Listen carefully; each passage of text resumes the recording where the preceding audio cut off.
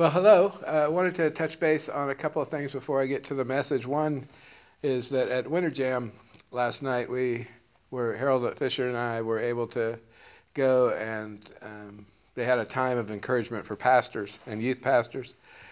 And it was very cool to hear what's going on with the young adult, young people, youth generation right now. There was one of the guys who was preaching. His name was Nick, and he is part of a movement that recently had an event in Washington, D.C. that had 400,000 young people attending it. And I think it's easy in our current day and age to kind of look at this next generation and go, well, they're not passionate about their spiritual journey, and I think that's wrong. And what I would love for us to do, especially here at Arbor Point, is look for ways that we can build up and support the next generation, because there is something happening. God is moving in and among that generation, and it's a powerful thing, and we want to be a part of that. And so look for ways that you can pour into our youth, pour into our children, but pour into our young adult population especially. So did you know that we spend a lot of time with media? I was looking at this survey on the slide, and according to eMarketer, we spend over 12 hours per day engaged in some form of media. Now, that includes multitasking, so if you're on your phone watching the TV, that would be counting two different devices. So it's not like 12 out of the 24, plus we got to sleep and that kind of thing. But we spend a lot of time with media, and the impact on our lives is really significant. I looked at those statistics, and at first it takes you back, right? It's like half of a day we spend on media, and then I got thinking, and it's true. We listen to our radio in our cars. We watch TV. We work on laptops, sometimes at the same time with our tablet going as well. We engage in significant social media activity on many devices. I mean, we got Facebook and Twitter and Snapchat, Instagram, and who knows what else is in the pipeline on the way. But there's so much going on in the world of social media. And we even find time once in a while to read a newspaper or a magazine. And in the midst of all of that media, I have to wonder, where's reading the Bible? Where does that fall into it? Where's studying God's Word? Now, I do understand, technology will either dictate to us or we get to dictate to technology. In other words, we can leverage technology for our own benefit, or technology is going to leverage us, and we're just going to kind of follow that path wherever it leads. And I would say that we need to learn how to leverage our technology, because there's so many Bible apps and research apps and so many things that we can do with technology in the church. But too often we're letting it dictate time frames to us. See, we need to make time for study. Make time to seek God. And if we're struggling with that, then we need to really examine that, because we must learn to do that, to be disciplined in our study process. The passage for this morning is out of Romans chapter 12, verse 2. You know, this is one of my favorite chapters in Scripture, but verse 2 is this. It says, "Do not conform to the pattern of this world, but be transformed by the renewing of your mind. Then you will be able to test and approve what God's will is, his good, pleasing, and perfect will." Do not conform to the pattern of the world. So like when technology tries to pull you into where the places it wants you to go, do not conform to that. Instead, be transformed by the renewing of your mind. It's very clear. This passage gives us real clarity that we as people are transformed by something very specific: the renewing of our minds. We are transformed by the renewing of our minds. See, studying the Bible is not some habit we should have, but it should be a transforming power in our lives. Studying Scripture should be transformative. It gives us a foundation in our faith. As believers, it's not only important to know what you believe, but you must know why you believe it. Not just what, but why. To be inquisitive. Study accomplishes that. Now, many of us, and me included, were raised in churches that had this saying, and it's a saying I'm not particularly fond of, as you'll see. But it is this. It's the Bible says it, I believe it, that settles it. The Bible says it, I believe it, that settles it. And that would end any questioning. But wait, I don't understand. The Bible says it, I believe it, that settles it. But we're saved by grace through faith, not of works, lest any man should boast. And I'm supposed to work out my salvation with fear and trembling. Who's responsible for it? Is God or am I? And the answer to that is yes. But how do you deal with that when the answer is the Bible says that I believe it, that settles it? See, that was one of my struggles. Any of you who know me know that I have a lot of questions, and there were many of the adults in my life back then weren't very interested in a discussion. And in this age, with all the information that's out there, questioning and challenging is the norm. And by the way, I think that's a very, very, very good thing. I think that God can handle it. I don't fear that God can't handle questions. I don't fear the Bible being challenged. I don't fear those things. God can handle questions, continues to handle those questions. Not only that, I think that the Bible says that I believe it, that settles it, is actually a cop-out for folks that are unwilling to delve deep into what Scripture says. If you have questions, for those guys, it's like, well, I don't want to even try. I don't know the answers to that, but I can't let you know that I don't know. So in that case, the Bible says that I believe it, that settles it, and walk away. Let me say this for you if you're here. If you have questions here at Arbor Point, welcome. You are amongst friends. We may not have all the answers. In fact, I can guarantee you we won't have all the answers, but we love the questions. If you got a question in your head, feel free. Share those things and let's delve into it.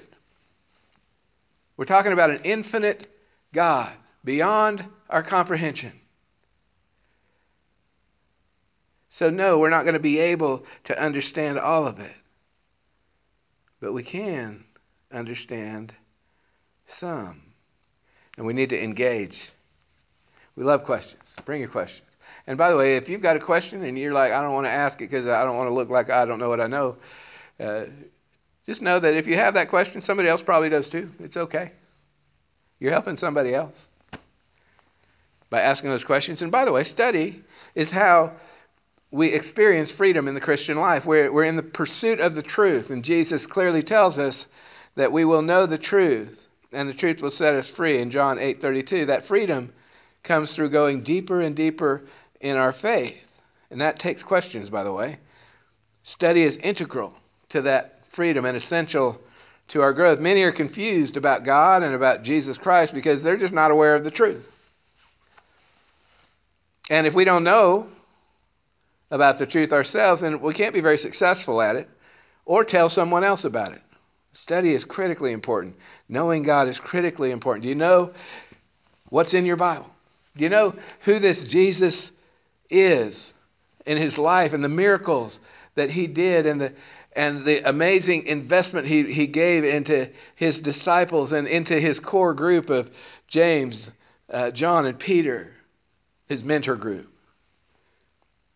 And his 12 were his grow group, his small group. And the bigger group was church. It's a great discipleship model of mentoring and small group and church as we celebrate the freedom that comes from Christ. Do you know about this Jesus? Do you know about the Apostle Paul? Did you know that he wrote some letters? Wrote letters to churches? Different churches. He wrote different letters. What was that about? You write one thing to Corinth, and another thing to Galatia, and another thing to the church at Ephesus. What's going on with all that? Do you know about Abraham or Isaac or Jacob, the Old Testament guys, the patriarchs? And yes, study the Old Testament. What about Noah? You ever heard of him? Or Shepherd David? Maybe King David.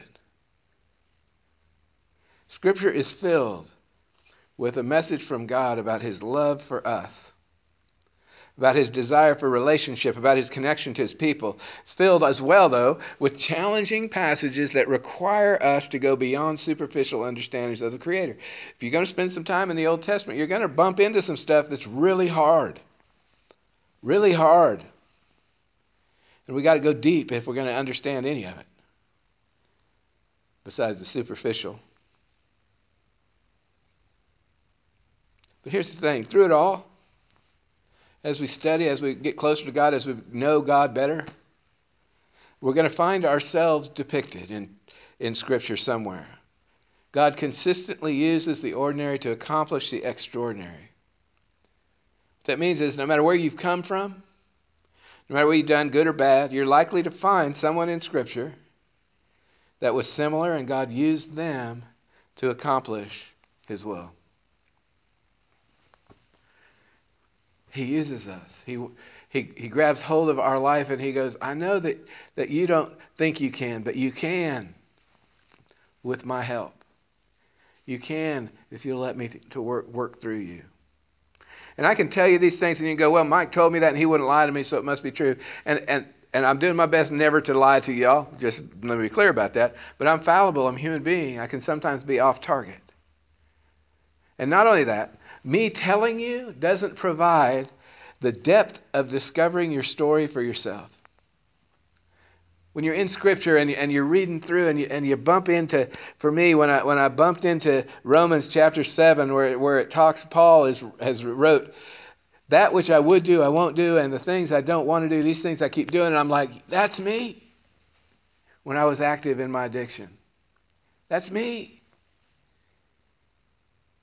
And it was powerful and transformative. And it renewed my mind. This is the difference between superficial understandings and understanding at depth. They're very different. And sometimes when we study, we'll even get an aha. Oh, wow, that's cool. It's big and tangible. And we love that when it happens. But the benefits of the Word of God are more like when you take vitamins, right? Because people who regularly take vitamins do so because of the long-term benefits, not because every time they swallow one of the pills, they feel a new strength surging through. Oh, that was an awesome vitamin C tab, man. That 500 milligram vitamin C rocked me. It's awesome. I got energy. I'm ready. Send me out to save people. I've got vitamin C. That's not really what happens. They've developed a habit of consistently taking vitamins because in the long haul, vitamin supplements are going to have a beneficial effect on their physical health, resistance to disease, and general well-being. It enhances their life, helps them to grow and to be healthy. The same is true of reading the Bible. At times we're going to have that sudden and intense impact, and those are great. Love it when we get those ahas. But the real value lies in the cumulative effects that long-term exposure to God's Word will bring to our lives. We stay in the Word, and some days we can read the same thing and then read it another day, and its same words say something very different. God's Word is alive. And so if we want to go deeper, remember the first week of this series, Richard Foster was talking about superficiality, the curse of superficiality, that right now in the church we're too superficial. And he made the assertion that the church doesn't need more intelligent people or more gifted people. It needs deeper people, people who have depth in their life. And study is one of the ways that we get depth in our life. And in the text, Foster outlines 4 things for us, 4 basic steps of study. They're repetition, concentration, comprehension, and reflection. repetition, concentration, comprehension, and reflection.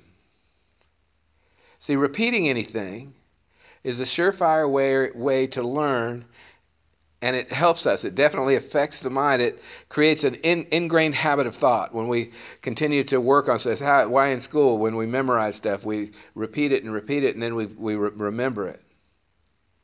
And even if you don't necessarily believe it, after a while, your mind is still affected. Let me, though, give you an example from recovery about doing the next right thing, right? So we have a thing called fake it till you make it, because a lot of times people get into recovery and they're like, I don't think I can stay clean and sober. I don't think I can do that, but I'm going to show up. And they'll hear those words, fake it till you make it, which really means keep doing the next right thing and just, stay clean and sober and keep showing up, keep doing the next right thing, keep doing the next right thing. And an amazing thing happens over time. They begin to understand that, hey, I can do this. And then they get that I will do this. And before you know it, they are doing it. So where they started out unclear and unsure by repeating successful behavior, by repeating things that were positive for their life, they're able to enter into and stay in recovery. And this is why TV advertisers do what they do. When they advertise it, for example, for insurance, Mayhem, right? You know that's an insurance commercial. Flo, you know who Flo is with the blue and the white. And what that's about is when you need insurance, they want you to remember, because they repeat those commercials over and over and over. They want you to remember, oh, I remember Flo. I'll give Larry Talbot a call. Progressive. And similarly with the Bible, repetition will help us retain God's Word. So we don't just read stuff once, we read it more than once. Repetition is the beginning of study, effective study. Concentration seems obvious, right? That in order to retain and in order to study, you need to concentrate. You have to focus on what you're doing. Concentration centers the mind, keeps you from being distracted by every little thing. We center our mind, our attention upon Scripture and our purpose when studying. And it applies to many things. But for us, we need to find ways to minimize distractions and increase concentration. It's why some folks have a set-aside place for their study where it's quiet and they can concentrate. So repetition and concentration, but then comprehension comes in. John says it's not just the truth, but you will know the truth. That knowledge of the truth is what sets us free. We have to understand what we are reading and what we're studying. I mean, have you ever come across words you don't know? Have you ever had words you couldn't pronounce? Amen to that, right? Have you read a passage over and over and still had a question about it? We all go through these things. And we have a choice when this happens. Do we just go on? Which is not uncommon. It's like, okay, I don't get that. It's confusing me. I'll get back to it another time. I'm going to move on. And we can do that. That's one of the choices. Or we can linger and learn by going deeper. We can linger with the passage and sit with it for a while and reflect on it and learn as it takes us deeper. Do a little side study. See, depth of study is transformative and necessary. We're seeking to comprehend God, the one who is beyond our comprehension, and that's why it takes humility to engage in study. We need to grab hold of humility. We're trying to know as much as we can about the one who is unknowable. It's beyond us. And that starts from a place of realizing that we just don't have all the answers, and we aren't going to have all the answers, and that's okay. From that place of humility, we're able to go into study humbly and be available to learn all that we can from God. And that's one of the reasons why there's so many other resources that help us: a Bible dictionary, a concordance, Bible study guides, commentaries, topical guides, spiritual mentors in your life. I hope you have mentors in your life. Small group. You need to be in a small group to have the feedback and others that are going to help you on your journey. Hear this. We are not alone in the journey unless we choose to be alone. We are not alone in the journey unless we choose to be alone. So we have repetition to help us in study, concentration so that we can be clear about study, comprehension so that we can understand, and reflection, which defines for us the significance of what we're reading. See, reflection means we begin to see the passage from God's perspective. We begin to put ourselves as best we can in that position. We see how we fit into what we're reading, how it affects us emotionally, spiritually. When we engage and study it, we go deep. Consider this, the difference between a strong and a weak cup of tea. The same ingredients, water and tea, are used for both. The difference is that a strong cup of tea results from the tea leaves immersion in the water longer, which allows the water more time to get into the tea and the tea more time to get into the water. And the longer that steeping process goes on, the stronger the cup of tea. And in the same way, the length of time we spend in God's Word determines how deeply we get into it and it gets into us, right? We want to enter into God's Word so that we can get into it, but we also want God's Word to enter into us. So we sit with it and we get in, we wait on it and we learn from it. The longer we're in the Word, the stronger we become. I'm a little teapot, short and stout, right? No?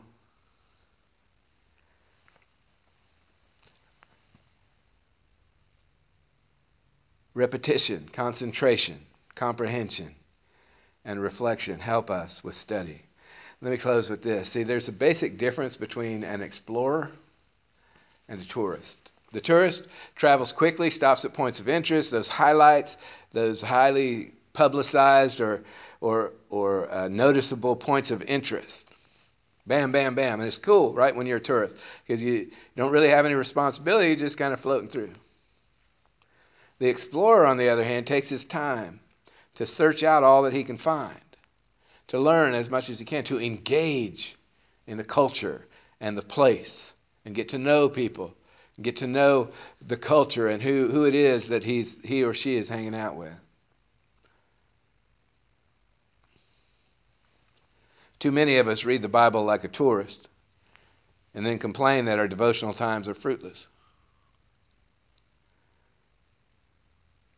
There's too many tourists in the church. We need more explorers.